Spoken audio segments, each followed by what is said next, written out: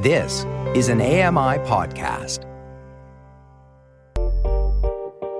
Hey, Dave Brown here. If you enjoy this podcast portion of our show, remember you can watch it live every day at 9 a.m. Eastern Time on AMI TV.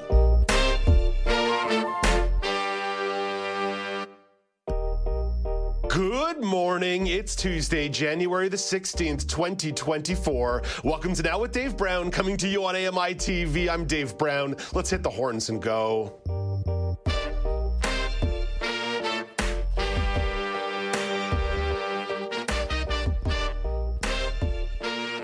Coming up on the show today, it's Braille, the importance of integrating Braille with innovative technology. What does 2024 hold for people with disabilities when it comes to trends and challenges? Rabia Khedr will reflect. And it's another edition of the Weekly News Quiz. Brock Richardson, Alicia Yardley, and Alex Smythe will put their knowledge to the test, see if they've been paying attention to the news this week, or at least the news that producer Paul Daniel's been reading. It's an important distinction. It's not an objective fact of where those questions are coming from. Nobody knows the answers and questions that are on the test except for Paul Daniels. So, it can get a little bit dicey sometimes. All right, let's get to the top story of the day, and it's all about inflation data because Stats Canada released the December inflation data a few minutes ago. Year over year, prices rose 3.4% in December. Grocery prices continue to outpace the general inflation number. Year over year, groceries went up 4.7%. Because that was the last inflation report of 2023, here are some overall numbers for you. Overall in 2023, prices went up in Canada 3.9%. In 2022, that number was 6.8%. So put them together. That's about 10.7% of price increases over the course of 2 years. So some folks are going to start doing the inflation victory dance this morning, and some people are going to do the inflation fear-mongering. Overall, the case is that prices have shot up a lot in 2 years, and that's deeply impacted a lot of people. Speaking of data that impacts people, this isn't Stats Canada's data, but there is new data about the cost of rent across the country. Michelle Zadakian breaks it down. The data from rentals.ca and Urbanation shows the average monthly cost of a one-bedroom unit in December was roughly $1,900, up 12.7% from the same month in 2022. The average asking price for a two-bedroom, $2,300, up 9.8%. The report says asking rents over the past 2 years have increased overall by about $390 per month. It predicts the rental market will still be undersupplied with strong demand this year, but rent growth should be closer to its longer-term average of about 5%. Michelle Zadakian, The Canadian Press. So that's the rent side, of course. In the context of inflation, you've also got to talk about food costs. And here's a story that will impact you depending on where you shop. Loblaws stores, they own a couple of those across the country, will no longer be offering a 50% discount on food that is about to expire. Lisa Laporte has that story. Spokeswoman Catherine Thomas says the grocer is instead offering 30% off on last day sale items across the board in order to be more predictable and consistent. She says in a statement, Loblaw has always offered between 30 and 50% off on last day sale items and also offers many ways to save through promotions and flyers, as well as through the app Flash Food, which connects customers with discounted food at retailers. Canada's biggest grocers, including Loblaw, have been under pressure from the federal government to stabilize food prices. Lisa Laporte, The Canadian Press. Oh, I'm going to miss those pink stickers. I used to love seeing that pink sticker when I was buying some meat. Nice way to save some cash. And I guess 30% off is still something, but doesn't feel as good as 50%. Okay, zooming out, way out when it comes to the economy, there's some interesting data. Sorry, this segment one is all about data. This is survey data from business leaders ahead of the Davos Economic Forum. Chuck Sievertson breaks it down. 38% of corporate chiefs polled were optimistic about the strength of the economy, up from 18% last year. But 45% were worried that their businesses wouldn't be viable in 10 years without reinvention. That's up substantially from last year. More than 4,700 top executives were surveyed by the big consulting firm PwC as business and political leaders and activists arrived at the World Economic Forum's annual meeting in Davos, Switzerland. Chuck Sievertson, ABC News. Oh, and by the way, Donald Trump won the Iowa caucuses last night. That puts him one step closer to securing the Republican presidential nomination south of the border. Do with that information what you will. Let's get to the daily polls at Accessible Media on X, at Accessible Media Inc. on Facebook. Yesterday was Blue Monday. Of course, some research suggests that it's one of the most difficult mental health days of the year. I asked you straight up, do you feel this time of year is more challenging from a mental health perspective? 53% of you said yes, 47% of you said no. Crafton Deborah writes in, the whole month of January always depresses me. Leanne comments, yes, the endless days of gray skies we just finally came out of makes things worse for a lot of people. Okay, today's daily poll is something that's going to get explored later in the show. It's all about self-diagnosis. Now, the conversation later in the show is going to be about self-diagnosis for people in the autism community. It's a pretty raging debate that's going on. The question for the daily poll is more generally about disability. How do you feel about people self-diagnosing themselves with disabilities, good or bad? Yes, this is controversial territory, but as a national talk show that platforms people with disabilities, it's probably worth getting our opinions on these things. Let's begin with Laura Bain. Laura, I know it's controversial, I know it's difficult, but I'm asking you that question this morning. Yeah, and I will add that it's very complex, and I think that this kind of comes down to, disability as a category is very challenging and imprecise. It includes invisible disabilities, temporary disabilities. There are disabilities that aren't stable from one day to another, and of course, like a lot of services that people need to access are behind that sort of gate-kept wall of having this diagnosis. And I think this sort of highlights some of the challenges that we get into when we talk about a rights-based approach to disability, is that it does sort of require making a category neat that really isn't neat. I mean, I have a lot of thoughts about this, but I guess I kind of want to bring forward some of the challenges that people face when it comes to diagnosis. These can include financial barriers to diagnosis, also can include racism, sexism. For example, if you think about a disability such as fibromyalgia that tends to disproportionately affect women, there's been historically a lot of women and racialized folks that have had their pain dismissed. So I think that we need to kind of acknowledge the intersectionality and complexity of the issue. Now, I have a congenital disability that I was diagnosed with at birth. I fit very neatly into any sort of category of disability, any sort of service I qualify for. And there's also, privilege that comes with that. And I've had the privilege of having access to retinal specialists from an early age and those sorts of things. I will admit that there have been some times where I have felt frustrated at competing for scarce resources. I'm thinking like at my university when there was only one accessible computer in the accessibility center, or for jobs where you disclose your disability and like self-diagnosis is included in that.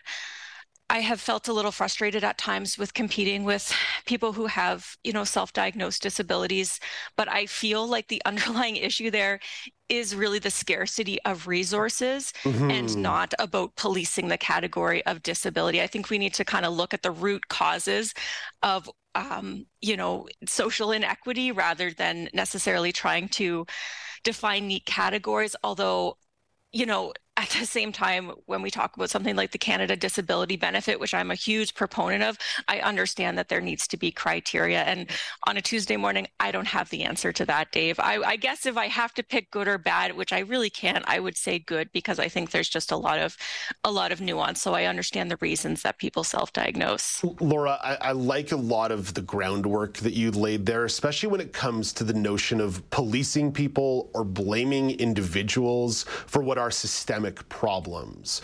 But I think from the perspective where I sit as a person with a disability, knowing that historically people with disabilities have been marginalized, I worry that not everybody who's doing it is doing it in good faith, right? There becomes this notion that as equality starts to change the way people who've been historically marginalized get perceived, there are people who want to get in on that equality. And I just worry about the general inability of the general public to operate in good faith, especially in the context of the scarcity that you're talking about. And that's because I'm a deeply cynical person, and believe me, I'm working on it. Alex Smythe, what do you think? Yeah, so to kind of pick up on this point, I would say the counter argument to the fears or concerns around, people who may try to access resources that they may not necessarily be clinically diagnosed as having a disability that should have access to it. The thing is, any program, any government program, how often do you use it? You need to have a letter from a doctor, medical professional, some sort of validation in terms of diagnosis of a disability. It's one thing to self-diagnose at home, doing online tests, things like that. That's fine. If it helps you provide answers for yourself or kind of the experience you've been going through, that may help spur a journey or kind of further evaluations or confirmation with medical professionals. Maybe it could even spur, if you're struggling to get access to a medical professional, that you can come to this conclusion and gives more strength to the argument why you should be referred to a specialist or can get an appointment with them. But to actually access a lot of these programs, you need medical documentation to prove the fact that you have a diagnosis in some way, shape, or form. I feel like self-diagnosis doesn't solve that hurdle or that criteria. So I think there is still that kind of protection in place for especially some key government programs that, there may be concerns around. Now, on the day-to-day level, that's a different story. But I think when it comes to key funding and support for people with disabilities, there is still that element in place. Alex, Laura, I know it's controversial. There's no winning, no matter how we frame this or how many caveats we put on it. People will get angry by this question. But guess what? It's the real world, and that's what this show's all about. It's about the real world. So hopefully there's lots of good real-world responses that come in at Accessible Media on X, at Accessible Media Inc. on Facebook, or via telephone 1-866-509-4545, 1-866-509-4545, or email feedback@ami.ca, feedback@ami.ca. Coming up next, it is Braille Literacy Month. Lisha Yochimowitz from Paths of Literacy discusses where Braille and innovative technology can meet. This is Now with Dave Brown on AMI TV and in audio form at AMIplus.ca.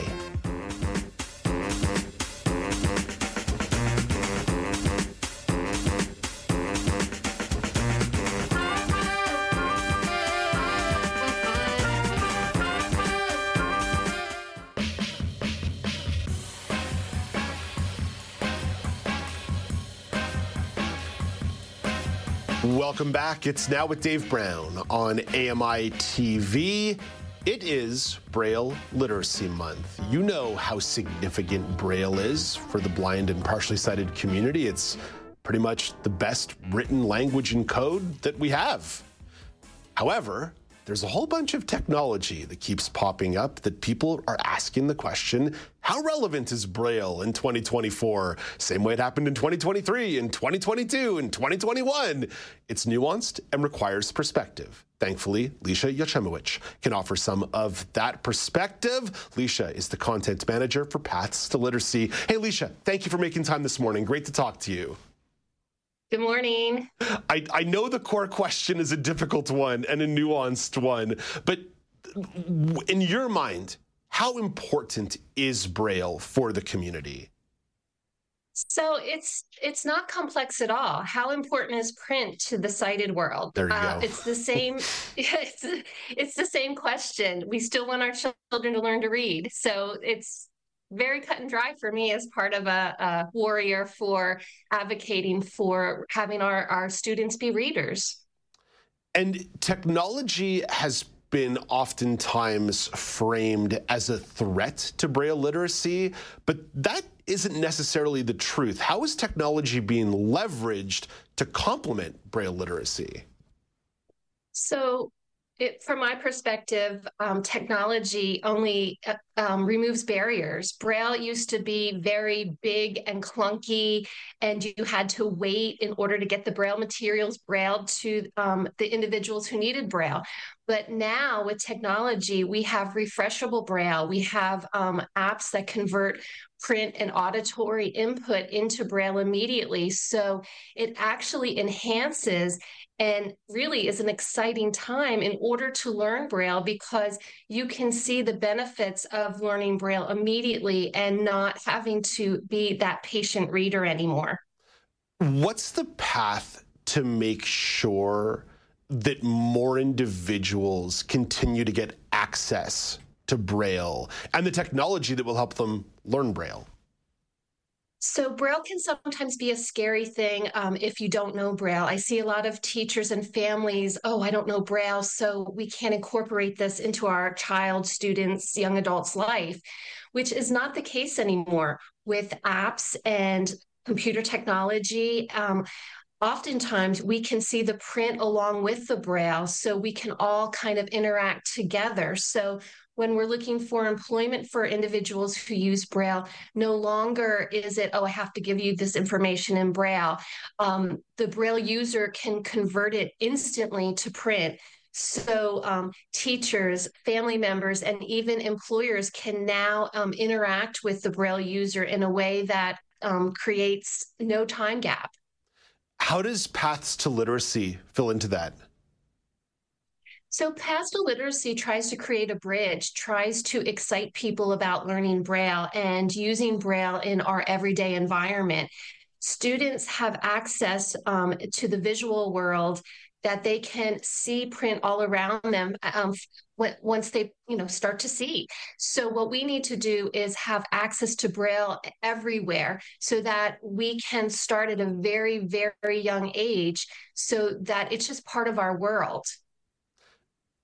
If I read between the lines there, how much of that is about getting the general public up to snuff on a general level of Braille literacy, not simply looking at this singularly as a blind and low vision community issue?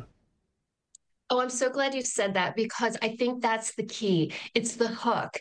I have so many students in classrooms that want to learn sign language because it's fun and exciting. Well, Braille's that way too. And that's why the month of January is a perfect time to expose our sighted peers and population to Braille. Learning Braille is a fun, exciting thing to learn. It's kind of a secret code, but it doesn't have to be a secret anymore. We can share it. And if you wanted to explore Braille right now, I advise you to go on the internet and do a little Braille transcription. It's kind of like if you wanted to learn French or Spanish and you were an English speaker, you could translate it immediately. Now you can translate Braille immediately. And even though you won't feel the dots because you don't have the right technology, as a sighted person, you could see the dots and you could start learning Braille on your own right now. My other thought here, I know talking to a lot of community members, there's obviously a difference between someone like me who was born blind and people who acquire a vision disability during the course of their life. And I've noticed the difference, me excluded, because it never worked for me and I always had enough vision that I was able to get by.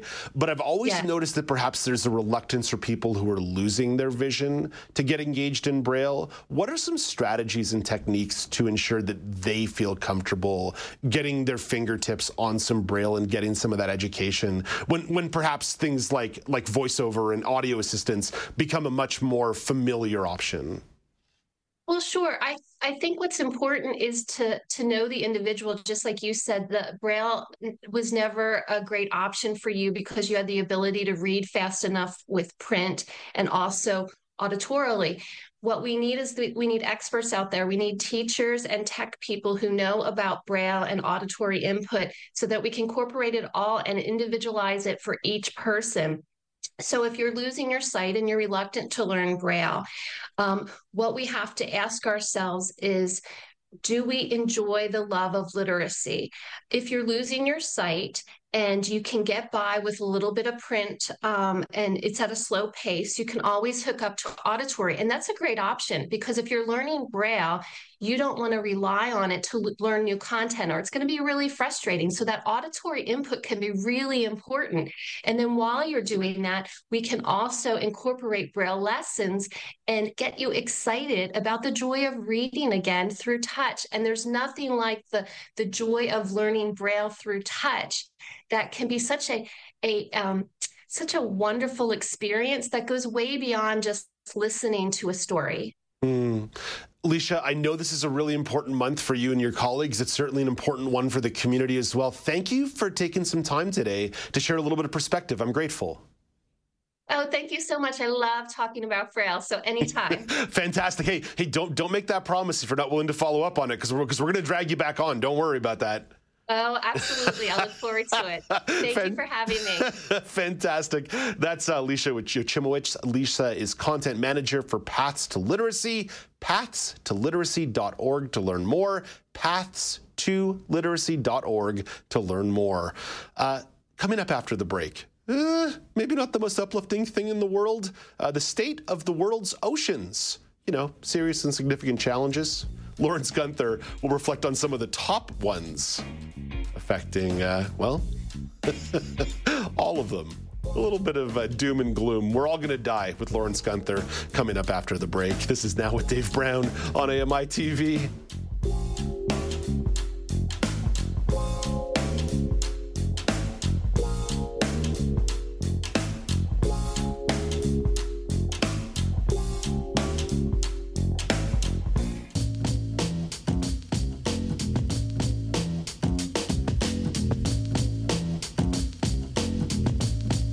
Welcome back. It's Now with Dave Brown on AMI TV. The oceans across the planet are facing some serious and significant challenges and change. Environmental columnist and the host of Outdoors with Lawrence Gunther, has identified 7 to do a little bit of fear-mongering this morning. Of course, Lawrence is the host of Outdoors with Lawrence Gunther. Hey, good morning, Lawrence. Oh, man, I feel like the Grim Reaper. Lawrence, you're just being real, and being real is a good thing. I have steeled myself and sturdied myself to jump into this. Starting with issue number 1 on your list, deep sea mining. Well, Dave, you and I talked about these potato-sized, mineral-rich nodules that they're finding on the ocean floor, right? The bottom of the ocean floor. And these are full of minerals that we need for batteries, right? So, there's 17-20 countries that said, we should think hard about before we send these giant bulldozers and robotic vacuum cleaners down there and stir up the bottom. And what's it mean for the sea life? What's it mean for the ocean floor? And will it compete with Canadian mining battery interests in other parts of Canada? So Canada, along with 20 other countries, has asked for a pause on all this. Norway is moving ahead with their mining of minerals off their coastline and their territorial seawaters. So I think it's going to happen. There is a race and there is money to be made. And these things are just sitting down there like little blobs of money, right? Like gold, only it's not gold. It's just a matter of time. Resource development in general and the ocean pose quite a few questions. One of those being offshore wind power generation, wind turbines, largely cited by folks who are advocating for renewables as an incredible, excellent option to create renewable energy. But there is some pushback. Why? Well, the United States has pushed to get 30 gigawatts of wind-generated power by 2030, but they're facing some issues for sure. They're finding, where they put these giant windmills on these floating rafts and they anchor them down to the sea floor. They're not going far offshore. They're going far enough to not bother anybody and make sure they have regular, steady winds year-round, but they also need to service these things. They're putting these windmills, farms, giant, many windmills in the same areas where people like to go fishing. Commercial people go fishing there. Recreational fishing go there. I'm not talking the giant ships that go into the deep sea. I'm talking people who make a living with their own boats and go out for the day and come back. There's also issues about, all that activity taking place around where the whales hang out, right? So, about ship strikes, when you have all these ships out there, boats servicing these windmills, you're creating more incidents of potential ship strikes to whales. And we know the northern right whales are suffering. And there's a lot of ship strikes and entanglements in gear. So there's issues there for sure. But Canada's, just signed a deal with Newfoundland and said, you go ahead and create your windmill generation farms. You can have 100% of the profit, and you have 100% of control over where they take place and how they're going to be installed. So Newfoundland's going to go gangbusters on that. They see the end for their oil production, offshore oil production off Newfoundland. That's going to be a loss of money soon. So they need to replace it with something. Lawrence, what about impacts in terms of warming streams? So, for example, the El Nino stream taking place in the Pacific Ocean, I think some of those impacts are already starting to be felt across the country right now. But where are you landing on ocean warming as a major issue going into and through the year? We always hear about the 1.5 degree warming of the atmosphere. Oceans have warmed by about 4 degrees. So they've already exceeded that by a long distance. This is problematic in terms of just plain algae, right? When you have so much algae growing from the stimulation of the growth from the warmth and the nutrients, it sort of creates a less harmonious place for sea life to live when it gets all gooky and green and icky. So there's problems there. We have El Nino. They last couple of years, but we've also had a warm blob out in the Pacific Ocean off the coast of North America. It's been on and off since 2013. And this isn't going away. It's coral reefs are bleaching. It's causing all sorts of disruption in the life cycles of different sea life when you have all this warm water and the capture of carbon sink from the ocean snow. There's a lot of knock-on effects from just heating up the ocean, the solidification of the ocean. So there's a ton of issues there that are caused by just ocean warming that we're just learning about. Let's get to the salt factor of the ocean, because it is indeed salt water. So let's start on one side, and that's salt water intrusion. How is that manifesting as an issue? We've been listening to storm surges and these rogue waves rolling up on the coast of California, washing away RV trailers and cars and tents and, just incredibly big waves. Rogue waves, we're learning about those and we're happening more often. There's storm surges as well. We hear about high tides backed up by hurricanes and strong winds. Salt water is extremely corrosive when it comes on land. Concrete, cars, anything metal or concrete is impacted significantly. There's also issues with freshwater contamination and rot of roots, for crops such as coconuts and things on island economies, sugar and things like that. So, it's driving insurance costs up for people who live around the coast, but there's also all sorts of environmental and economic impacts of saltwater intrusion. Of course, the flip side is that as the glaciers are melting, you get desalination. So what's the impact of desalination? There's a lot of countries that have, that don't have a lot of freshwater supply.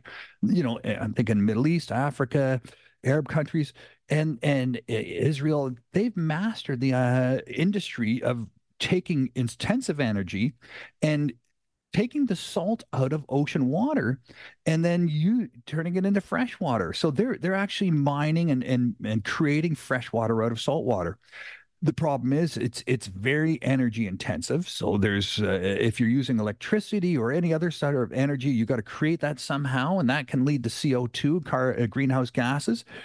A lot of hot water is returned to the ocean from the process, and all that salt that they're taking out of the ocean water to make the fresh water has to go somewhere, and that goes back into the ocean. The salt, the minerals, all the other things that are in the ocean water in a very concentrated form is returned to the ocean. So you can see where these desalinization plants are established, these giant black sort of clouds of ocean water that are sort of just surrounding these desalinization plants, usually downstream or down current from where the plants are. And it's a pretty non-friendly way of getting fresh water. But if you have the money, and you have the need, you'll do what you have to do, right? To give water to your people and your agriculture. One of the items you've got here is one that always captures the imagination of news stations and people online, and that is irregular sea life migration. One of the big stories that's been running in a few of my Miami circles has been the number of orca killer whales floating around the Miami beach area, where that is not an area where you expect orcas or killer whales typically. So why do you believe that sea life migration is posing such a big issue? You know, we have a lot of sea life that's off the coast of Canada, and we have the longest coastline of any country in the world that has, habituated and evolved in a way that, appreciates winter, cold water off the Pacific and Atlantic and Arctic oceans. And it can live with that and enjoys that and thrives in that situation. Then you go a little bit further south towards the equator, and you have a whole nother set of sea life that lives in hot, warm water year round. It's just totally different. As the oceans get warmer, that sea life in the south moves north because now it's got new habitat to explore because the water's getting warmer. So you've got sea turtles coming further north. You've got great white sharks coming further north. You've got all sorts of sea life moving into the territory of what was the principal territory of our salmon and crabs and so on. Even a small change in temperature can create a difference in how the base of the food chain is created. You look at the snow crab situation off the coast of Alaska.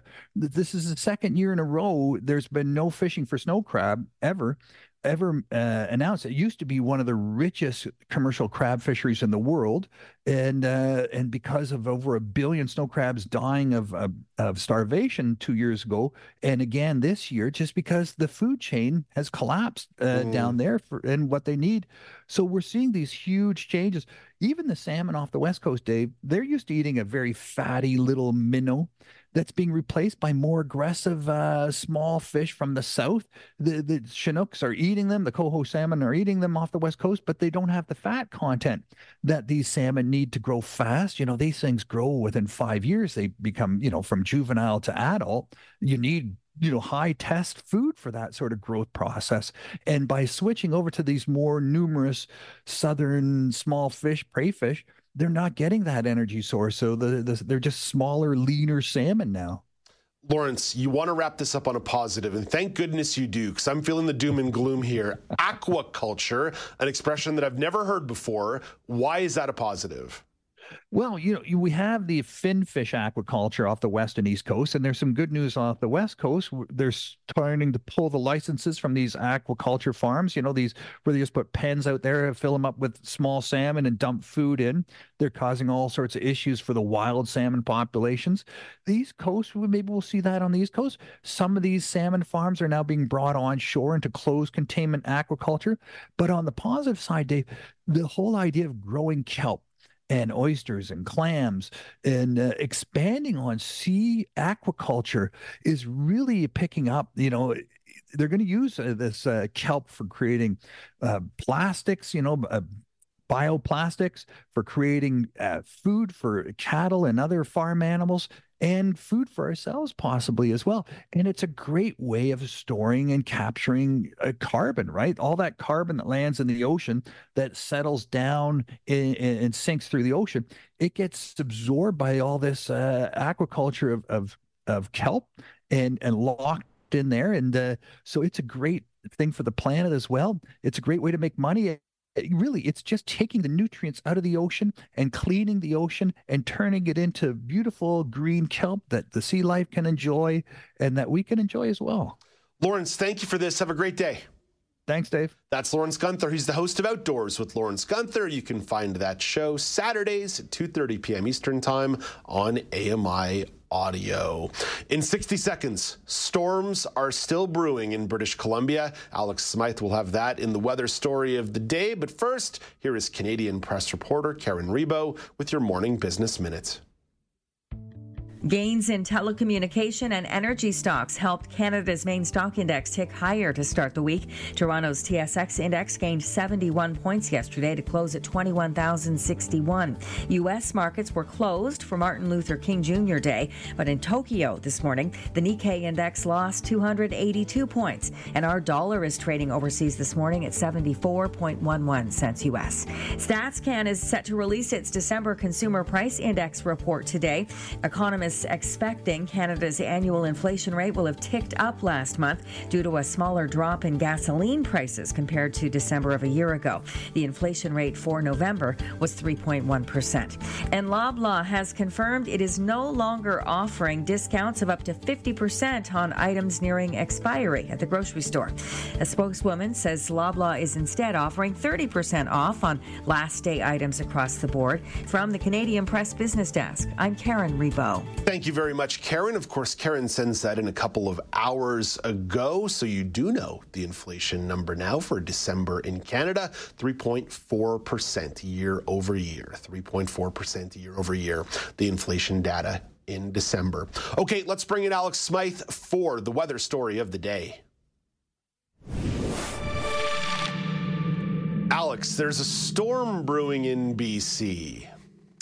Yeah, Dave, and not just any storm. This one is known as a boom or bust system. So really what that comes down to is the fact that this is highly volatile. It could lean one way or the other. There could be copious amounts of moisture and snow in the forecast over the next couple of days, or it could be rather mild and timid. So as we look into different areas in and around southern BC, you can find in Vancouver Island, there's going to be a mix more of the rain and the snow because of the warm temperatures that are still out in the Pacific, as we heard Lawrence mention previously. That's really kind of causing the conflict because this storm system is meeting with the Arctic air that's already in the area. So that's what's providing this massive storm system to take place.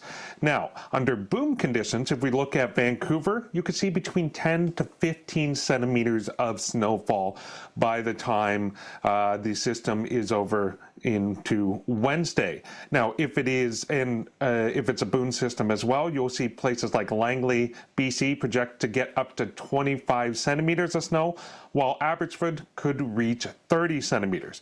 Now, if it's a bust system, that doesn't mean there's not going to be snow in the area. It's just going to be less of it, because even in Vancouver, there could still be upwards of 10 centimeters with a bust system. So regardless of whether there is a boom or a bust, if you're in Vancouver, if you're in southern BC, be prepared for a lot of snow in your forecast starting tonight into tomorrow. Yeah, 10 centimeters in Vancouver constitutes a lot of snow. So be ready for sure. Alex, thank you for this. Thank you, Dave. That's Alex Smythe at the Weather Desk. Coming up after the break, in 2024, what are the trends and challenges going to be for people with disabilities? Rabia Khedr has some predictions. You'll hear them. This is Now with Dave Brown on AMI TV.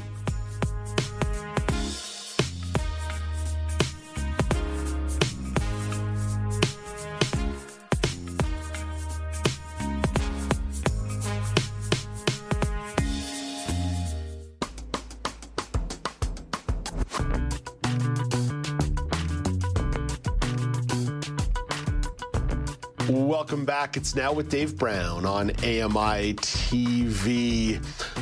What do you think 2024 is going to hold for people with disability? What are the trends? What are the challenges? Rabia Khedr has some predictions. Rabia is the National Director. Got to get that right, Dave. Get the title right. National Director of Disability Without Poverty. Hey, Rabia, good morning. You'd think I'd get that right by the time we've spoken for like the 10th time. Hey, good morning, Dave. How are you? I'm pretty good. All right, Rabia, let's start with the Accessibility for Ontarians with Disabilities Act. Right before the holidays, the fourth review was finally released. It was scathing, utterly scathing on the state of accessibility in the province. What's your reaction to that report and maybe the broader picture of what it means for accessibility in the province and the country? Dave, I feel terrible because, for 16 years, I was a part of an accessibility committee at the city of Mississauga. I chaired it for 8 years. Since 2005, we've been talking about, Ontario will be fully accessible by 2025. It makes me feel terrible that we miss the mark so badly. I don't think we can make up all the work that needs to be done by 2025 in the next 12 months. Yeah, to me, there's no doubt that they're not going to hit the goal. And that was pretty much Rich Donovan's conclusion. He says that accessibility in the province is at an absolute level of crisis. But Rabia, what really concerns me from the perspective of sitting in this chair, the AODA was oftentimes touted as a foundational piece of legislation for the Accessible Canada Act, for other provinces' disability and accessibility related acts. So if Ontario, who was the forerunner, who was thought to have created the template, isn't executing, that leaves me with a really negative feeling across the country with a lot of this disability legislation. Well, Dave, the key is it needs a champion driving it. And I think that championing was there when the legislation was implemented and adopted. But over time, that sort of government-driven passion has riddled away. And I think that essentially means that it's left up to organizations across Ontario to choose to do or not to do. Either they adhere simply to the letter of the law and just check mark off that they did an accessibility plan and they did this one-off training and they lowered the counter or whatever it is, but they're not doing it wholeheartedly with the passion and intention that it needs to achieve the essence of it. The fact that we have to apply universal inclusive design principles to get rid of all the barriers and also make sure that we're not exacerbating existing barriers or creating new ones. Like there's the legislation, created those standards. I'm getting really passionate about this, as you can tell. The ODA, its predecessor legislation, really didn't have much. So the new legislation, the AODA, came out with standards, right? So that there would be something concrete, measurable, people would be accountable, it would be enforced. There would be fines for not meeting the accessibility requirements. Now, what's happening there? Why have we dropped the ball? I hold government accountable for that. Yeah, like you said, there's got to be a champion here, and it has to be a consistent effort with goals and benchmarks and standards. And it really feels like maybe that has been lost sight of, whether it be the last 6 years or even the last decade. People have been sounding this alarm for a long time about the way in which this needs to be handled, the implementation needs to be handled. And it's a reminder about what is a broad idea needs to be executed properly to get the results that you want. Exactly, Dave. And I just kind of mentioned a particular sector to you that shall remain nameless for now, where, they have an accessibility policy, but that policy in its essence is discriminatory as far as I'm concerned. Yeah, we'll get there next time. Yeah. We don't want to tip the hand too far here. Okay, Rabia, let's switch gears here to the workplace. There is a huge push and pull, I would even call it a battle right now, between employers who want to go back to an in-person office working or workplace model of labor, and a lot of people who are still pushing back wanting remote work. And that is an issue that can easily have a disability lens applied to it. There were a lot of people with disabilities who were very optimistic about the rise in remote work and what that was going to mean for people with disabilities. And now as some of that debate is really raging and the pullback is pulling the other way, how are you looking at remote work heading into 2024 as a disability issue? Well, again, we need to give people choice. Disabled people who face significant transportation barriers, who face barriers in terms of just, their personal care needs first thing in the morning, having all the supports that they need to get ready for work and to get to work, really, really appreciated the fact that through the pandemic, what they had fought pre-pandemic long and hard for and often were denied became a norm. Work at home, because it benefited able-bodied people. Well, able-bodied people over the course of the pandemic realized that this was a win-win for them. Working at home, they could, cook while they were doing their job and have meals prepared for their kids. And if their kid wasn't going to school, they didn't have to rush looking for a babysitter. They could just have them sitting there doing their thing, supervised by them while they work. They could manage appointments in between. Like, there was just so much flexibility and practicality in terms of their work-life balance. People also had the choice to go to the office if that worked best for them, if working at home, wasn't as conducive to their needs and their lifestyle and their needs to be socializing and working in teams and stuff. So choice is key. Going forward, I think employers are going to have to look at the fact that they can have more productivity on a day like this if they give people the option to work at home. If it's not essential for them to be on site, why not on a snow-filled day like this where traffic is raving havoc? Why not on a day that they're not feeling so well, but they can still do the job from home? Otherwise, they would be calling in sick. There's so many bonuses to being a flexible employer that allows people to work from home in this country. Rabia, this is related because it's also connected to pandemic times. Last week, the show welcomed on Dr. Angela Chung, who's one of the best long COVID researchers in the country, to talk about the state of long COVID in the country and some of the treatments that are now available for people who are experiencing symptoms of long COVID. How are you perceiving this issue developing in 2024? Well, again, we're going to see people, COVID's been making another round. So we're going to see more and more long COVID coming up. And people are going to require that flexibility in the workplace and in society. Like, they're really going to need the support to be able to work flexible hours, to be able to work from home. People with disabilities in particular who have experienced long COVID again have barriers that have been exacerbated as a result of long COVID. So their accommodation needs are going to evolve. So COVID is going to have, and long COVID is going to have long-term impacts in society and in our workplaces. Let's shift on to something positive to wrap up the conversation. Representation of people with disabilities in the media. Rabia, it really feels like down the stretch of 2023 and into early 2024, the trend is really starting to move in the right direction. Absolutely. We are seeing more and more representation of disabled people by disabled people in the media, in arts and entertainment, in television.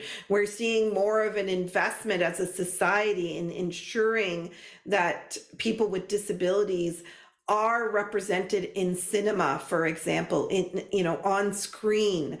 It's no longer good enough for an able-bodied person to play a disabled character. We have disabled actors and entertainers taking to the stage, taking to the screen, and we're creating space for them. And I think the best example was the recent award ceremony in which the first blind actor with a guide dog was seen.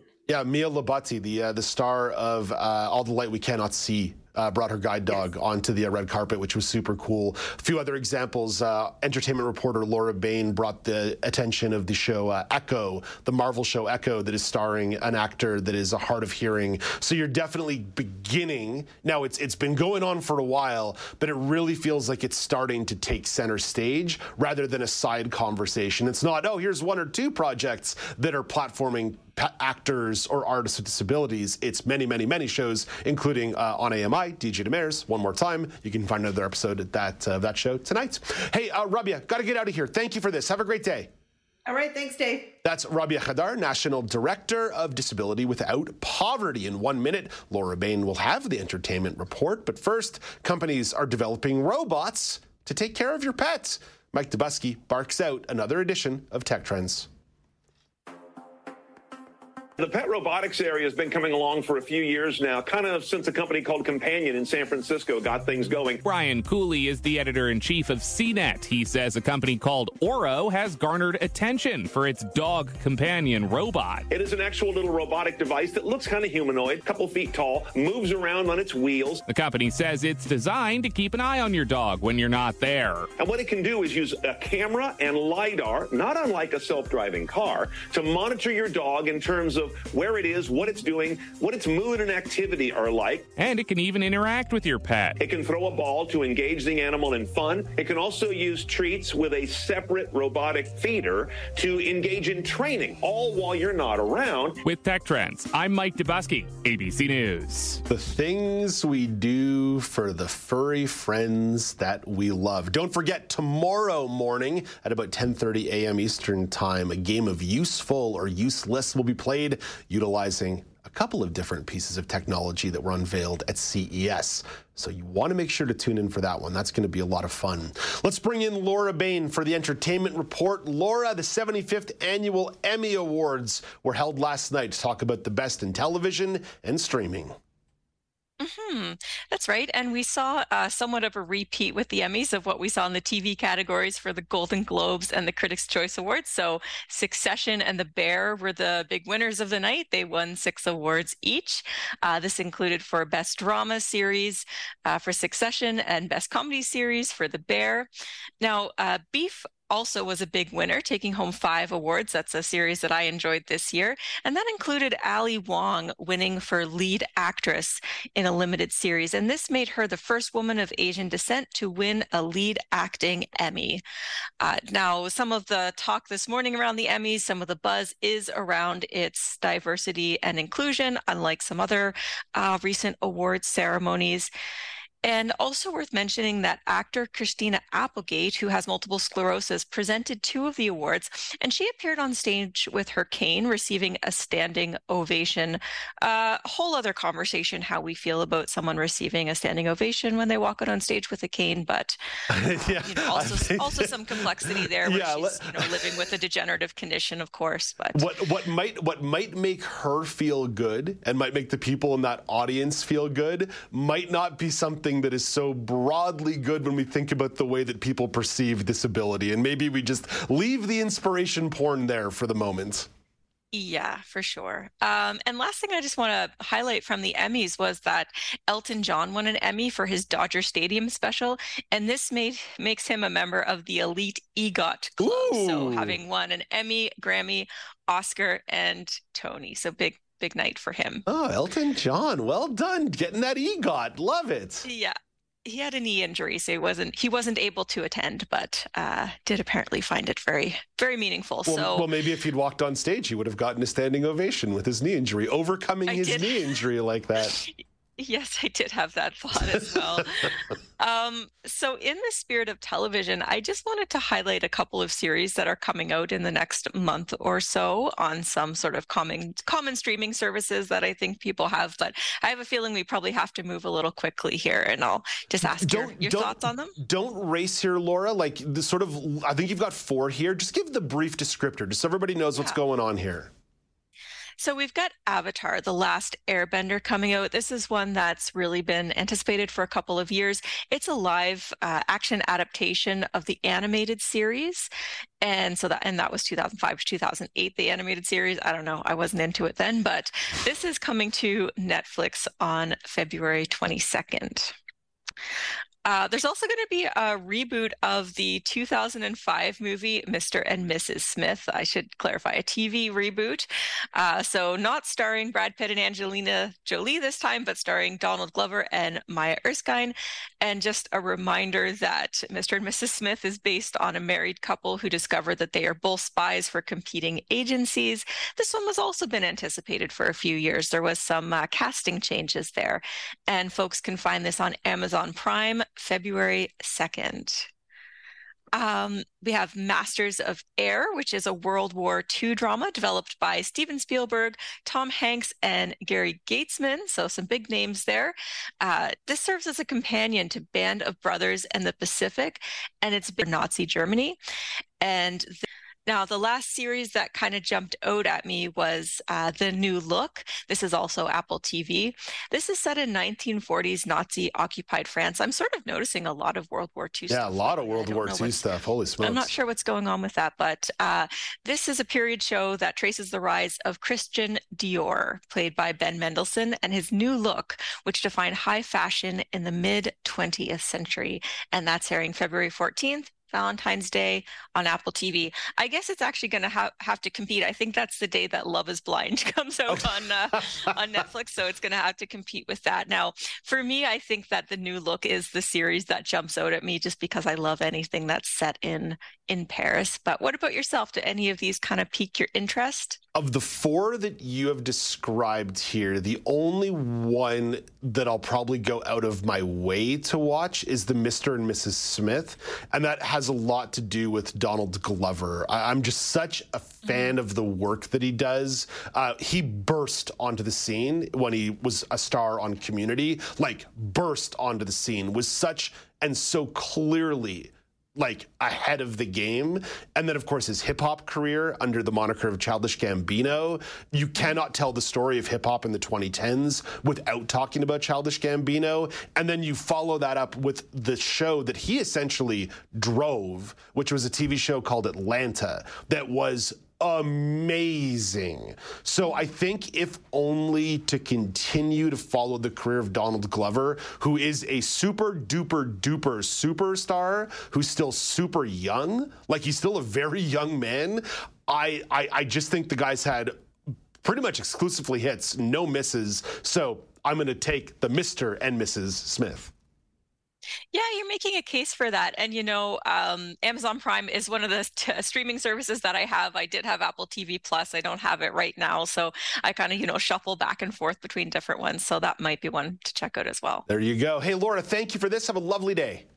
Thanks, Dave. That's Laura Bain with the Entertainment Report. Coming up after the break, a couple of news stories for you, including a teacher's strike in Saskatchewan.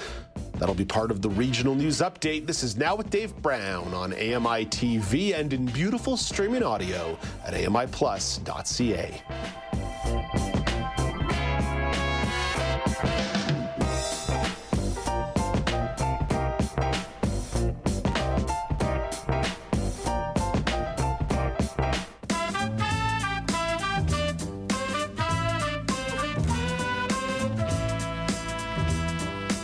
Welcome back. It's Now with Dave Brown on AMI TV and AMIplus.ca. I'm Dave Brown. It's Tuesday, January the 16th, 2024. Coming up in the second hour of the show, self-diagnosing is a hotly debated issue in the autism community. Rebecca Dingwell will share some of the flaws and risks with self-assessments. And it's another edition of the weekly news quiz. Brock Richardson steps in for Karen McGee to take on Alicia Yardley and Alex Smythe. See who's been watching the news this week. Speaking of the news, the hour begins with the regional news update. Starting in the prairies, teachers in Saskatchewan are going on strike today. John Kennedy, files this report. The Saskatchewan Teachers Federation says it wants the province to address critical issues such as classroom sizes and complexity. The province and teachers have been at an impasse for months after educators voted in October to support job sanctions if negotiations stalled. The union says teachers don't want to affect the school year, but is exhausting every possible option to get the province back to the table. Education Minister Jeremy Cockrell says issues of classroom size and complexity should be addressed outside of the bargaining process. John Kennedy, The Canadian Press. And over to the Atlantic region, the federal government and Atlantic provinces are looking at ways to boost more factory-built housing on the East Coast. The idea is to create simpler construction blueprints. Federal Housing Minister Sean Fraser discusses some of the framework. Among other things, this framework is going to include supports to grow the factory-built home industry here in Atlantic Canada. We're going to include specifically a chapter dedicated to Atlantic Canada in the federal catalog of pre-approved designs. The Canada Mortgage and Housing Corporation created similar frameworks after World War II to speed up housing construction. Okay, that's your look at the regional news. Let's bring in Brock Richardson for a sports chat.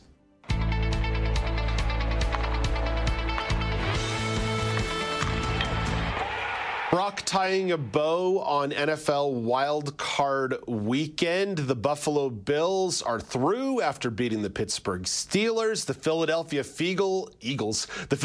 Eagles are out after falling to the Tampa Bay Buccaneers. Brock, it really speaks to momentum and vibes. Buffalo has been unbeatable for about a month and a half, and Philadelphia has been very beatable going into the playoffs, and those are the outcomes that happened yesterday. Yeah, exactly. And I think, first of all, with the Buffalo game, I think what we're seeing is a bit of a difference in what they're, quote unquote, allowing Josh Allen to do. And I say allowing because they wanted to preserve this for the playoffs. Offensive coordinator Joe Brady for the Buffalo Bills seems to be focusing more on allowing him to run the football. I think in the regular season, they preserve that a little bit in order to save injury. And last night he showed, I'm gonna do this and I'm gonna run the football. And that is another element that really needs to be honed in on if Buffalo's gonna win next week and moving forward, because that's an element that not a lot of teams can say they have, is a quarterback who can run the football as well as Josh Allen can do. So that's kind of my thoughts there. I think that as you spoke about, the contrast between Philadelphia and Buffalo. Buffalo's won 6 in a row, and Philadelphia has lost that same number. So it's just a real direct contrast. When you win at the right time, it works out. And when you lose, it doesn't so much work out for you. So it does help you build momentum when you play nothing but trash can teams, which Buffalo has played for about a month now. The Pittsburgh Steelers might have been a playoff team, but Mason Rudolph, their third string quarterback, was a quarterback in them yesterday. And if you look at some of Buffalo's late season wins, the floundering New England Patriots and the Los Angeles Chargers, quarterbacked by Easton Stick. Who's Easton Stick? We still don't know, even though he was a starting quarterback for over a month. So it's momentum versus vibes. It's easy to build momentum when you're playing trash teams. Philadelphia had a harder schedule. It didn't matter even when they played bad teams. They were losing to them too. The vibes were bad. Philadelphia, during the game last night in the second quarter, clearly checked out. And that's what color commentator Troy Aikman on the ESPN broadcast said. He said, wow, this team is checked out of this game. And it's wild that in the second quarter of a playoff game, a team absolutely quit on the season. Unbelievable. The vibes in Philadelphia right now are so bad. And there's no science to it. They just decided about 6 weeks ago to pack it in for the season. It pretty much correlated with San Francisco beating them from pillar to post for 60 minutes, and they've never been the same team. And sometimes football is as simple as that. You break your confidence, and away you go. Brock, let's turn to the world of hockey here. Edmonton Oilers, Toronto Maple Leafs playing tonight in Toronto. It's not that either of these teams are the best team in Canada or the best hockey story in Canada right now. It has more to do with the fact that when Connor McDavid, the best hockey player in the world, and when Austin Matthews, one of the best goal scorers in the world, get together on a Tuesday night on a cold day across the majority of the country, it's kind of worth snuggling up with a blanket and some popcorn and watching some high-caliber hockey players. Yeah, or in my case, having a little afternoon siesta to make sure that you can stay up long enough to watch this game. But yeah, it is. Connor McDavid, Austin Matthews, Leon Draisaitl, like the list goes on and on of the talent that exists in both of these teams. And like you said, and I agree, neither of these teams are, they're just kind of doing their thing, and it is what it is. But yeah, it's always good to get a matchup of Edmonton and Toronto. And I love the optics of what the Edmonton arena looks like. They built that new arena, and I don't know what it is. Is the game in Edmonton? I thought it was in Toronto. No, it's in Edmonton. Oh, Toronto's going out west. 9 p.m. 9 p.m. Yeah, that's why I'm saying you got to take the little siesta. Man. Oh man, well, that bums me out. I think what'll bum a lot of people out too is that it's not a national televised game. It'll be on in the Maple Leafs region. It'll be on in the Oilers region in Alberta, and maybe some parts of Saskatchewan as well. But yeah, it's kind of a bummer that Connor McDavid and Austin Matthews are playing each other, let alone, the Nylanders and the Marners and the Draisaitls and the Canes and the Bouchards and the Nurses and the Rileys and the Tavareses. It's probably two of the most talented teams in the league, and it's a real bummer that this game isn't on national TV. And 9 p.m. Brock, thank you for this. Have a great day. You're welcome. That is Brock Richardson, the AMI Sports Desk. Coming up next, self-diagnosing is a hotly debated issue inside the autism community. Rebecca Dingwell will explore why. This is Now with Dave Brown on AMI TV.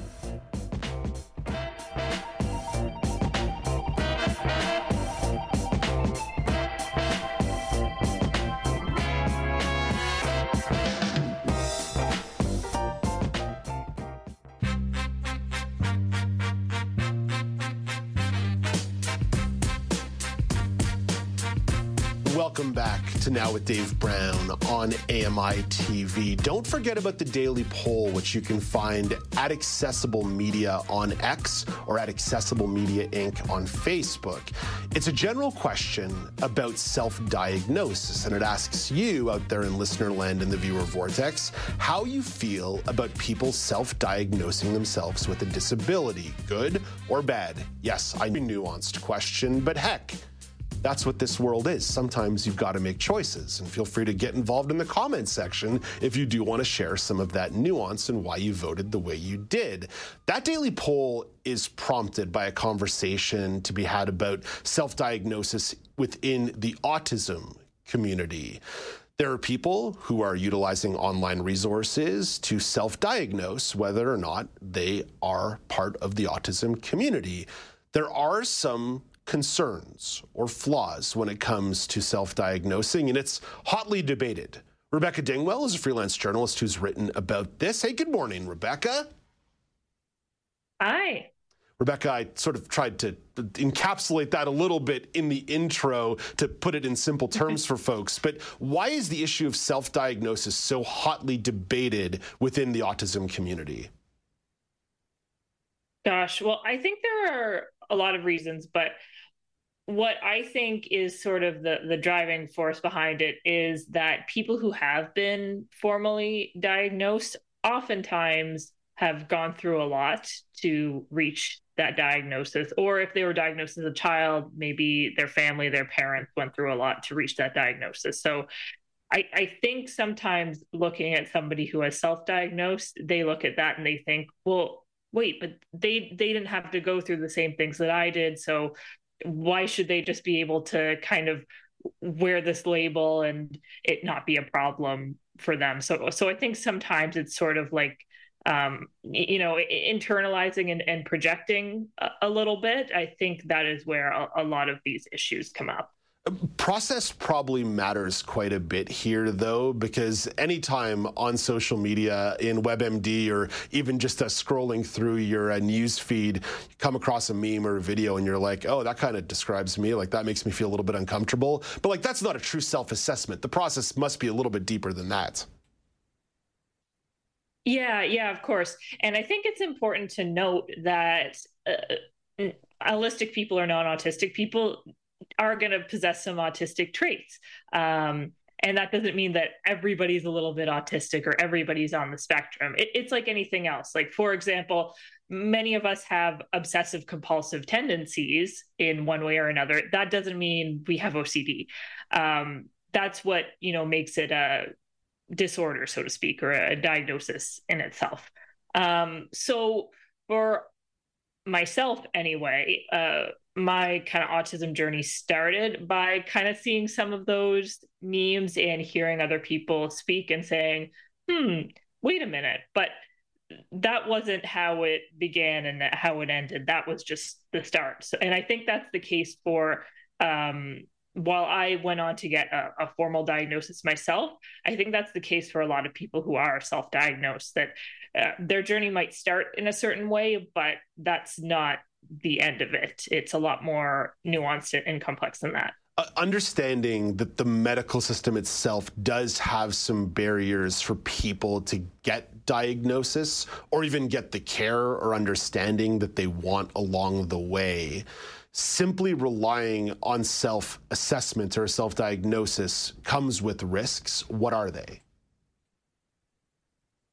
Well, I guess it's hard to say. I guess the biggest risk is like, you might be wrong, but I guess that's kind of depends and comes down to the individual. Like, can you live with potentially being wrong? I don't know that the risks are as far-reaching and widespread as a lot of people think they are. Because I think one of the arguments I hear, mainly from people who aren't autistic, is, well, what if we have people taking up resources? And most autistic adults would say to that, what resources? Yeah, that's fair. What are these resources that you're speaking of? And in the same breath, look at something like escalators. That's useful for somebody who might have chronic pain or a disability, but they're available to everyone for the most part in a large place like a mall. And does the fact that it's available to everyone mean that it's a negative thing? No, anybody can use it if they feel like using it. Escalator might get a little bit crowded on some days.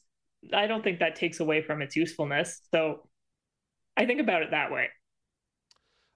I wonder at the core of this conversation, it's about the way disability is viewed, because there's not consensus on whether or not it should be viewed through the social model or the medical model. I know the modern trend is to look at it through the social model, that it's not a matter of medical condition that must be treated, but I really see something like self-diagnosis as being landing right in the middle of where those two fights that exist across different disability communities meet. Yeah, absolutely. And one of the reasons I was inspired to think about this, write about this, talk about this during this time was a piece that Dr. Devin Price wrote, and he's autistic himself, and he's a psychologist. And I think that he definitely, I feel like in his writing, I don't want to put words in his mouth or words on his page, if you will, but I feel like he lands a little bit more to the social model, where I myself, like you said, I kind of fall a little bit somewhere in the middle, because I think there are a lot of the social model is a great tool, and it's a great way to look at disability differently, and sort of that lens I think is really useful, but I don't think it tells the whole story. And I think that we need to take these different lenses and being willing to look at things from different sides, and to be able to get the full picture of what's going on in how we talk about disability and how we view it and how we experience it. This might seem like a sharp U-turn in this conversation, but what are some of the trickle-down impacts on an individual's life if they want to self-declare as having a disability versus a diagnosis of a disability? Yeah. So one thing that I think it has been getting talked about more and more is the process of potentially moving to another country. So in Canada, for example, there is an issue of basically, if you have a medical issue that is seen as potentially putting a strain on the country's medical system or resources, then you could potentially be denied immigration status here. And a lot of people, I feel like it's more known now, but a lot of people don't necessarily know that, because it's like, wait, Canada is just going to deny somebody potentially based on a disability. And yeah, it can happen.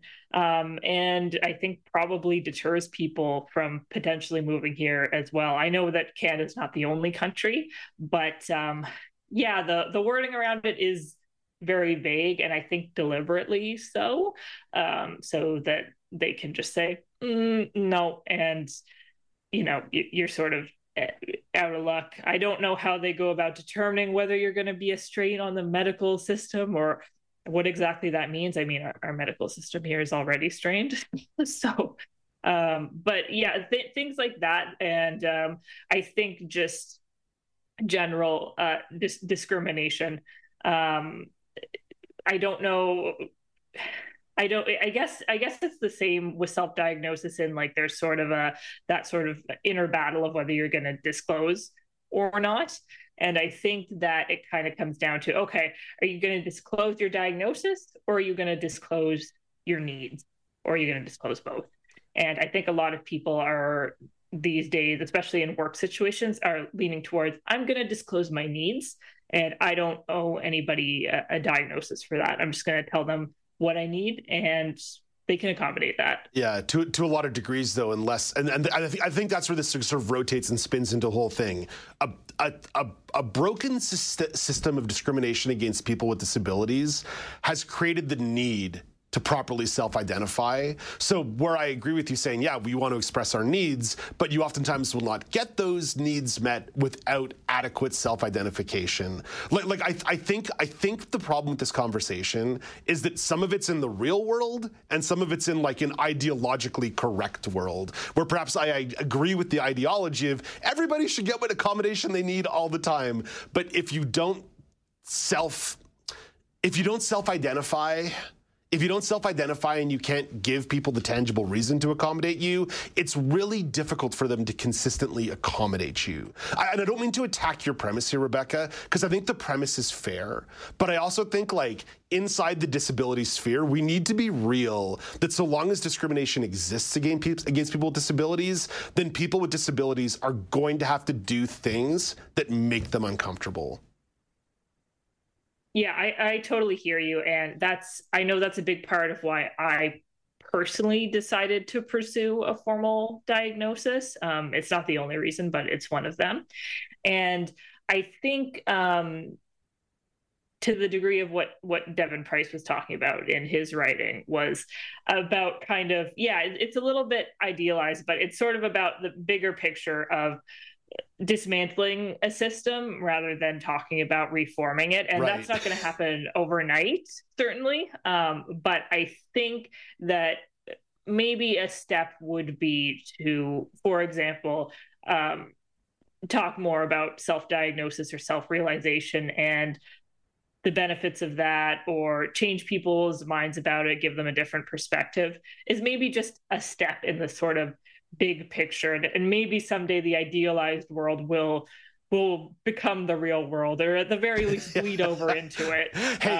Maybe that's a pipe dream. No, but it's worth striving for, right? Like, that's the point of this conversation. It's worth striving for. It's worth identifying the vision for the ideal world and moving towards it. Whether or not we're anywhere close to that ideal world is sort of a secondary thought, but an important thought nonetheless.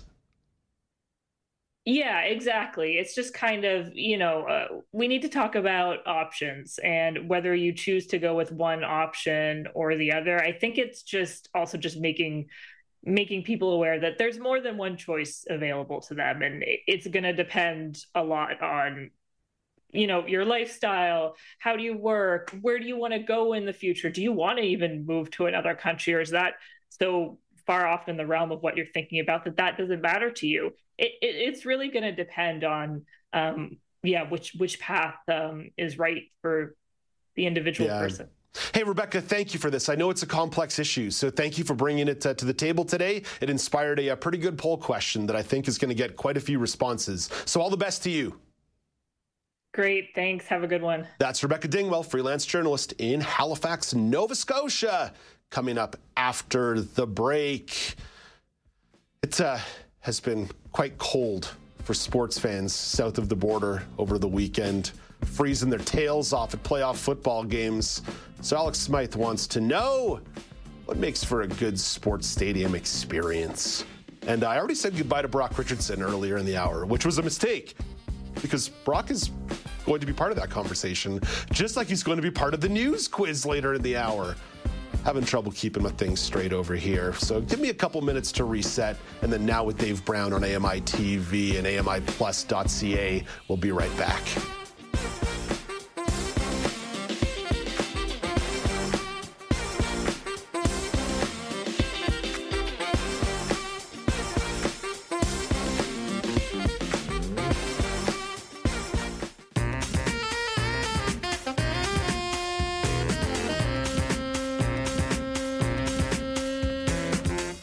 Welcome back. It's Now with Dave Brown on AMI TV. Alex Smythe, you've got a sports guy like Dave Brown. You've got a sports guy like Brock Richardson hanging out for the roundtable today. So all you wanted to do was talk about sports.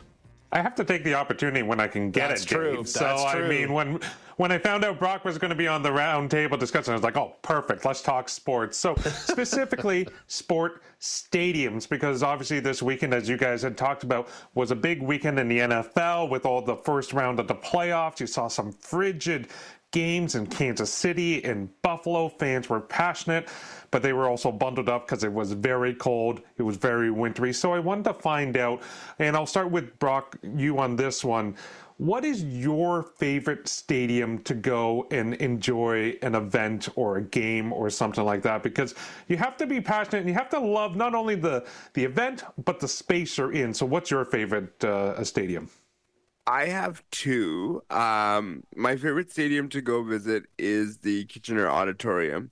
I think that is one of the most underrated venues. There's a lot of history that exists in the Kitchener Auditorium with the championships that have been there, the teams that have run through there. And you just have that old feel of like, this is a real barn and it's real and there's concrete everywhere. And I know sometimes when you talk about the Sky Dome, people don't like the concrete everywhere, but in this case it just has the feel for that old style. The other one that I would pick is the London Knights barn, which is Budweiser Gardens. That one has a bit more of the newer feel. London has really tried to make themselves feel like, and they believe that they are the mecca of the Ontario Hockey League. They really believe that their venue is the best, and they've made it look very professional and very assured. This is our venue, and we're proud of it. So that's my two answers to that question. Alex, I'm like Brock. I'm a little bit of a homer over here, and I think about the arena that I've been to the most in my life, and it's the Bell Centre in Montreal. The Montreal Canadiens head coach Marty St. Louis on Saturday night was asked about what it means to be in the Bell Centre on a Saturday night, and he said, if I knew it was my last day on earth, the only place I would want to be is at a hockey game at the Bell Centre on a Saturday night. And I think it has a little bit to do with what Brock said. It's not that it's outright overt history, but there is an energy that pulsates through the walls and halls of the Bell Centre that screams Montreal. You feel it in your soul the second you walk in the door, and it's an experience that you cannot replicate otherwise. What about you, Alex? Favorite stadium? Okay, so I'm going to go away from the hockey world, as you guys both focus on that. I'm going to look at Pittsburgh Steelers Stadium. I've always known it as Heinz Field. It has many different names, as all those licensing rules. I mean, just like the Sky Dome is still the Sky Dome in my mind. But yeah, so Heinz Field, as I'll refer to it, the Pittsburgh Steelers home football stadium. It is a beautiful blend. It's an outdoor stadium. It has that rich history. It's a lot of the steel, the iron that builds up these the stadium walls and everything. Less concrete, more steel. It is a steel town After all, it's right on the crux of the rivers. It's a beautiful location. But beyond that, and beyond the stadium, the field itself, there is so much small pieces of history and celebrations of victory within the stadium that I really love. Like, they have within these steel wrought beams, their old Super Bowl trophies. The Lombardi trophies are literally in these little inserts behind a piece of glass. So if you're there as a fan, you can go and see it. They have any of their Hall of Fame players. They set up these beautiful little locker rooms, cutouts with all their memorabilia, jerseys, shoes, things from there that are put on display. So you as a fan can go and experience it. And then you get the actual vibe of the game. It's unbelievable. It feels small town. It feels working class, but it just feels so inviting as long as you're cheering for the right team. I love it. Yeah, Pittsburgh does sports correctly. One of the stadiums on my bucket list is the baseball park in Pittsburgh. I believe it's still PNC Field. Outdoor, just like you said, Alex, where the rivers meet in Pittsburgh. Great view into the downtown core. You get to cross the Roberto Clemente Bridge on the way in. Looks like just an amazing place to go watch a baseball game. Pittsburgh has figured out sports. There's no doubt about that. I've heard the same thing about their hockey arena as well, that it's just an amazing atmosphere in there. Brock, bucket list. Where do you want to go for a sports match? I would really like to go to the San Francisco Stadium, which the name of the stadium is baseball, football? Baseball. Yeah, baseball.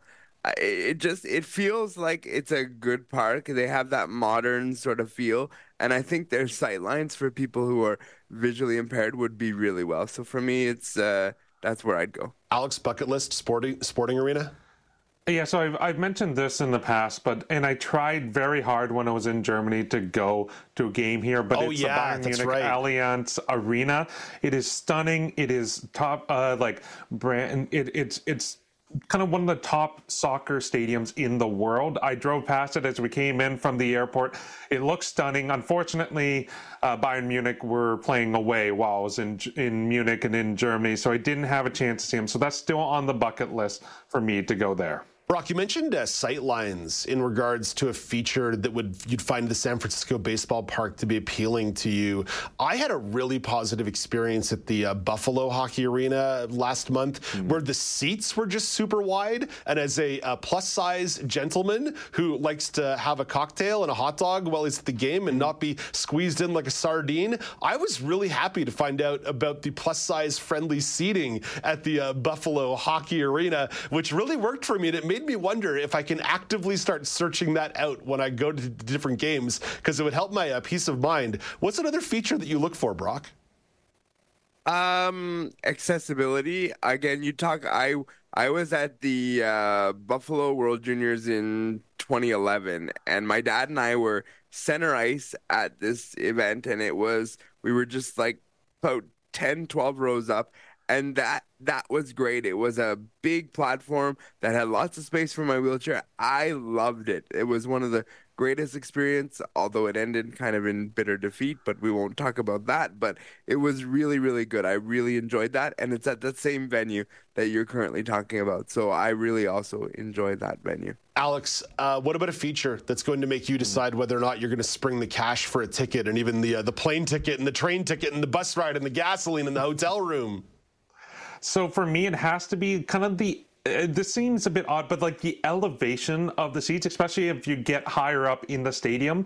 I remember doing Rogers Arena, and if you get into those 300 levels, it's almost scary as you're trying to make your way up to the higher decks for seating, because the actual angle of the steps and the seats and everything, you feel like if you fall, you're taking a big tumble. So I like something that has a bit more space, that you're not feeling like you're climbing the side of a mountain to get to your seat. Something a bit more casual makes me feel a bit safer, a bit more grounded, because I guess I do have a bit of discomfort around heights, and certainly can't get activated in some of those higher end seats on the stadiums. Yeah, I'll never understand, and sorry, Brock, this is a stairs thing, a little ableism here, a little bit of a barrier for you, but I'll never understand how sports stadiums can have these gigantic gigantic concrete staircases with no railings, Alex. I was trying to get down from the absolute last row of the Bell Center earlier this year when I was at a wrestling event, and I was like, how are there no railings? I'm gonna fall down this thing face first. And then you're trying to carry your beverages, and you're like, whatever. Those are usually empty on the way. Those are usually full on the way up and empty on the way down. So I don't worry about that one as much. Yeah, soon enough you're going to get the announcer saying, "Here comes Dave Brown from the top rope," especially at the wrestling event. Yeah. But I know that's one thing. And there will be railings in certain parts, and you're just like, "Oh, okay, great." And then you'll do the turnaround where the entrance to the section is, and then there's no where'd the railings go anymore. There's nothing. You're just kind of you're hoping as you're taking a step up, okay, just one step at a time, one step, be careful. The other thing it drives me mad is the fact where you'll get these seatings, and I experienced it seeing a Leafs game, that the angle of the seating basically blocks off half of the playing surface. So, if you get really unfortunate with the tickets you get, you may miss half the game and you have to watch it on the Jumbotron, even though you're there in the stadium. Yeah, I was at a hockey game in Montreal once, and the seat I felt was pointed the wrong way. I'm like, why are you pointing me that way? Point me towards the ice. And of course, they're fixed seats, right? Mm-hmm. They're metal. You can't just shift it. You're just stuck looking the way you're looking. Anyway, you turn your neck. You do okay. There's ways around that. I'll tell you this. I've learned this lesson as someone who's attended sporting events all over North America over the course of the last 15 years or so.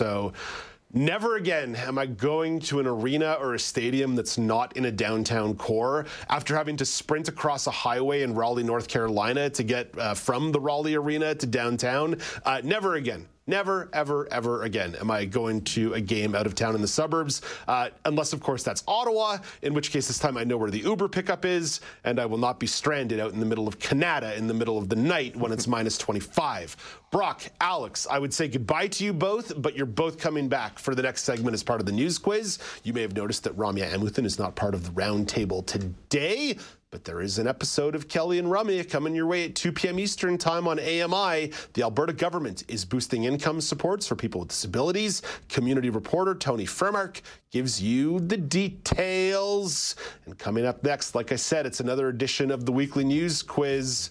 You'll find out whether Brock and Alex have been thinking too much about Sports Stadium and not enough about current affairs as they go up against Lisha Yochimowitz from the Human Resources Department at AMI. This is Now with Dave Brown on AMI TV.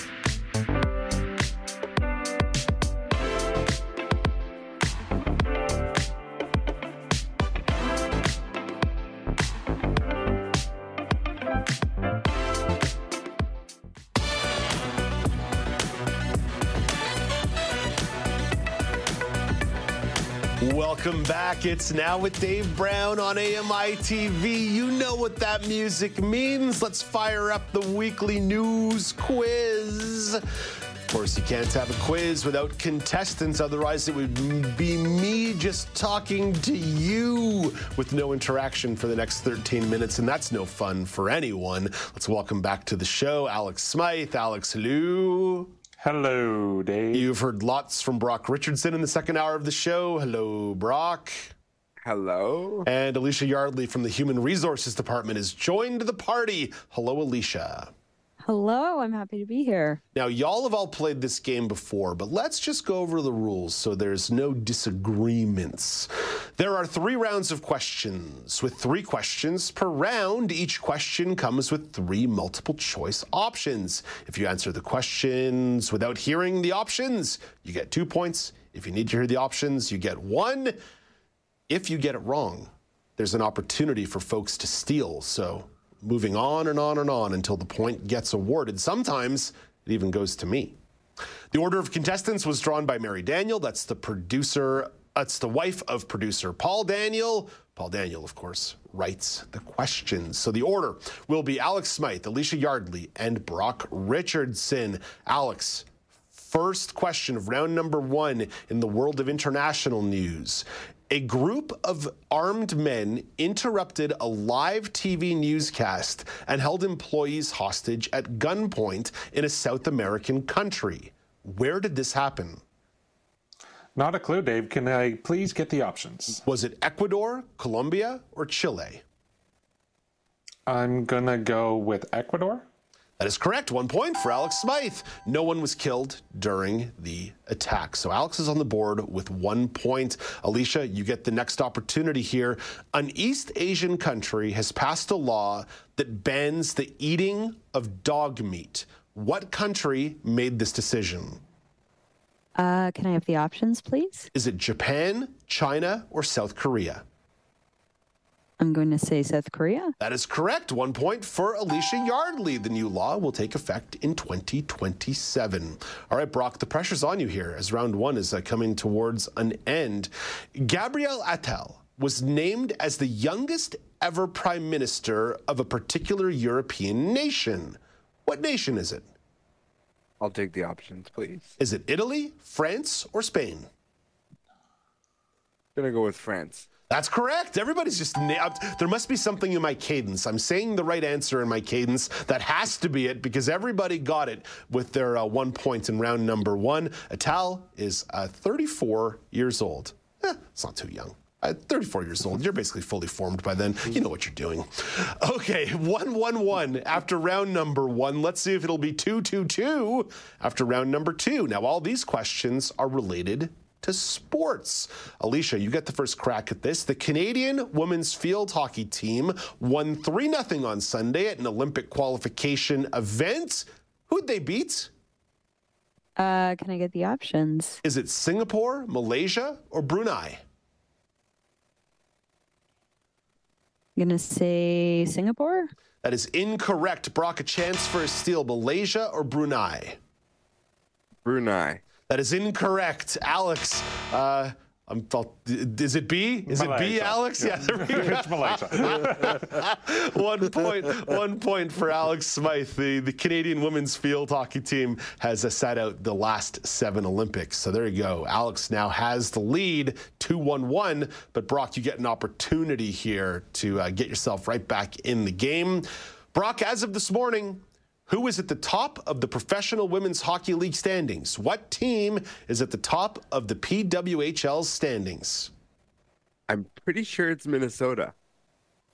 Boom! 2 points for Richardson. He jumps into the lead.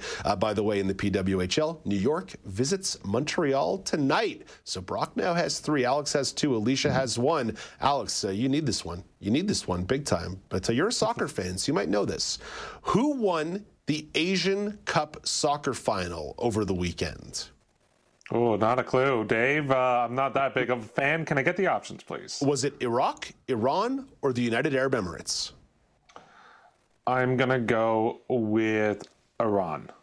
That is correct. Iran won the game 4-1 over Palestine. So would you look at that? We have atop the leaderboard, Alex and Brock at 3-3. But Alicia, you're still in the game with 1 point. Don't you worry. You're still in the mix here. But Brock does get the first question of round number 3. The New York Times published an opinion piece last week that speculated on the sexuality of a celebrity. What celebrity is it? I'll take the options. Is it Harry Styles, Tom Cruise, or Taylor Swift? Harry Styles. That is incorrect. Alex, a chance for a steal. I'm going to go Tom Cruise. That is incorrect. Alicia, you got the default point. Yay! It was indeed T-Swift. It was T-Swizzle. They were going for those swizzle clicks from the Swifties. The opinion piece speculated about Taylor's sexual orientation. I kind of feel like that should be a no-no in a newspaper, but there it is. There it is. Okay, so we've got Brock with 3, Alex with 3, Alicia with 2, but question number 2 of round number 3 is going to Alex. Navigation company TomTom released its annual traffic index last week. It says that a Canadian city has the 3rd worst traffic in the world. Which city is it?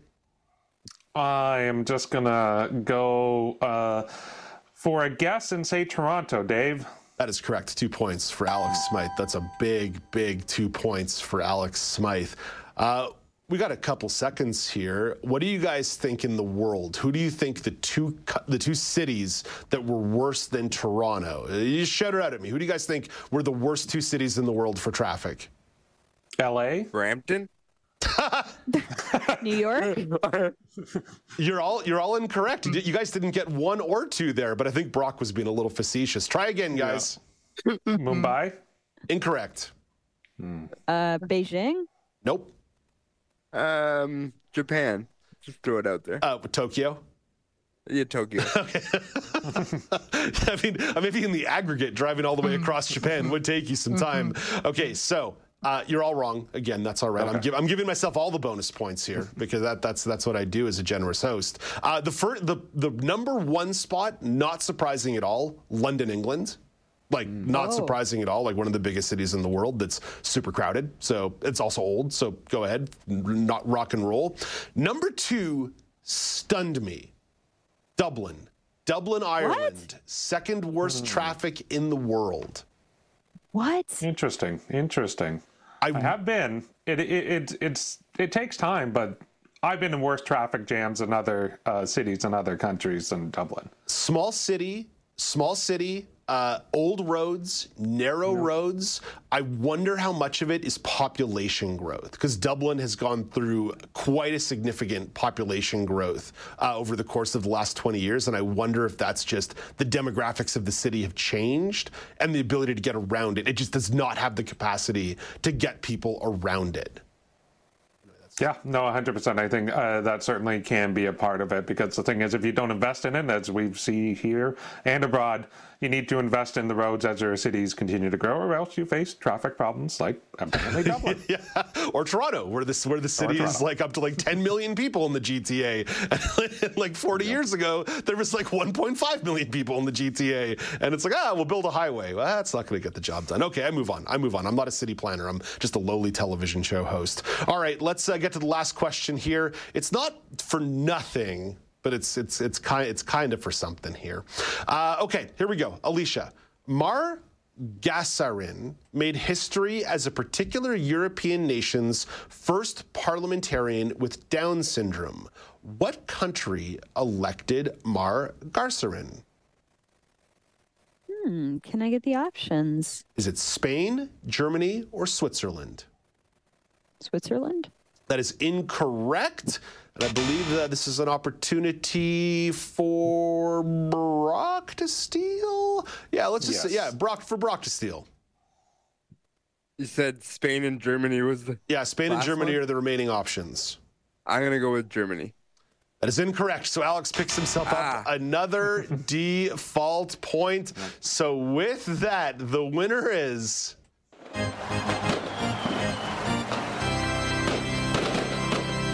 Alex Smythe, well done, sir. Well, thank you. You know, a lot of default points and one strong guess that traffic in Toronto is as bad as it feels. I think that that kind of concludes the win that I had for today's show. I think the majority of our control room will empathize and agree with Tom's picks. There was traffic coming from the west and traffic coming from the north to get to AMI HQ this morning that almost put Now with Dave Brown at risk. So, hey, you know what? A win's a win, and Alex Smythe is the winner. There's about 2 minutes and 30 seconds here left on the clock. Let's ask the tie-breaking question just for the heck of it. As you heard in Laura Bain's entertainment report, yesterday the Critics' Choice Awards were held on Sunday evening. The big winner was Oppenheimer. How many awards did the film take home? Alicia, what's your guess? How many awards did Oppenheimer win? 10. Close. Oh, I shouldn't even have said close, but that's okay. The game's not being played right now. Brock, how many awards did Oppenheimer win? You were listening to Laura Bain's report. You were connected. You better get this right. 8. My gosh. Alex, you have a guess? I always had 12 in my head, so I'll just say 12. So Brock got that one right with the big ol' 8. So Brock, you did a good job of listening to Laura as she was reporting yesterday. Well done by you. Number 2, by the way, was Barbie with 6 categories with wins. So well done by Barbie. I liked both these movies. I'm all in on both ends of the Barbenheimer spectrum. I had a good time. All right, let's say goodbye and wrap up the show. Alicia Yardley, thank you for this. I'm sorry you did not get the big win. That's okay. I will go with my tail tucked between my legs. And Brock Richardson, you tried your best, and thank you for stopping by and hanging out and being part of the show in the second hour. I truly enjoyed it. Thank you for having me. All right, great. And Alex, again, congratulations on your win. I'll talk to you tomorrow morning. Sounds good there, Dave. That's all the time there is for the show today. As mentioned, things kick off again tomorrow morning at 9 a.m. Eastern Time. The Consumer Electronics Show, CES, may be in the books, but there's still some reacting to do. There were like thousands of tech innovations that were unveiled in Sin City last week. So it's time to open up the book one more time and play a game of useful or useless with a couple of those products. Jenny Bovard will share her thoughts, as will Megan Gilmore. 9 a.m. Eastern Time tomorrow morning. Until then, I'm Dave Brown reminding you to play safe, play fair, but don't forget to have some fun.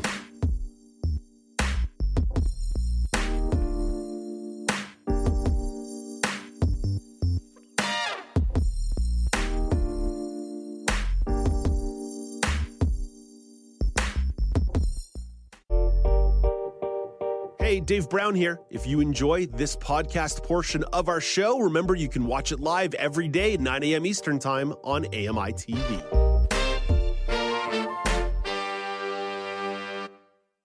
Join me every couple weeks for the Outdoors with Lawrence Gunther podcast, where we learn about outdoor tech and tips. Plus, we look at news affecting the environment. AMI's Outdoors with Lawrence Gunther is available from your favorite podcast provider.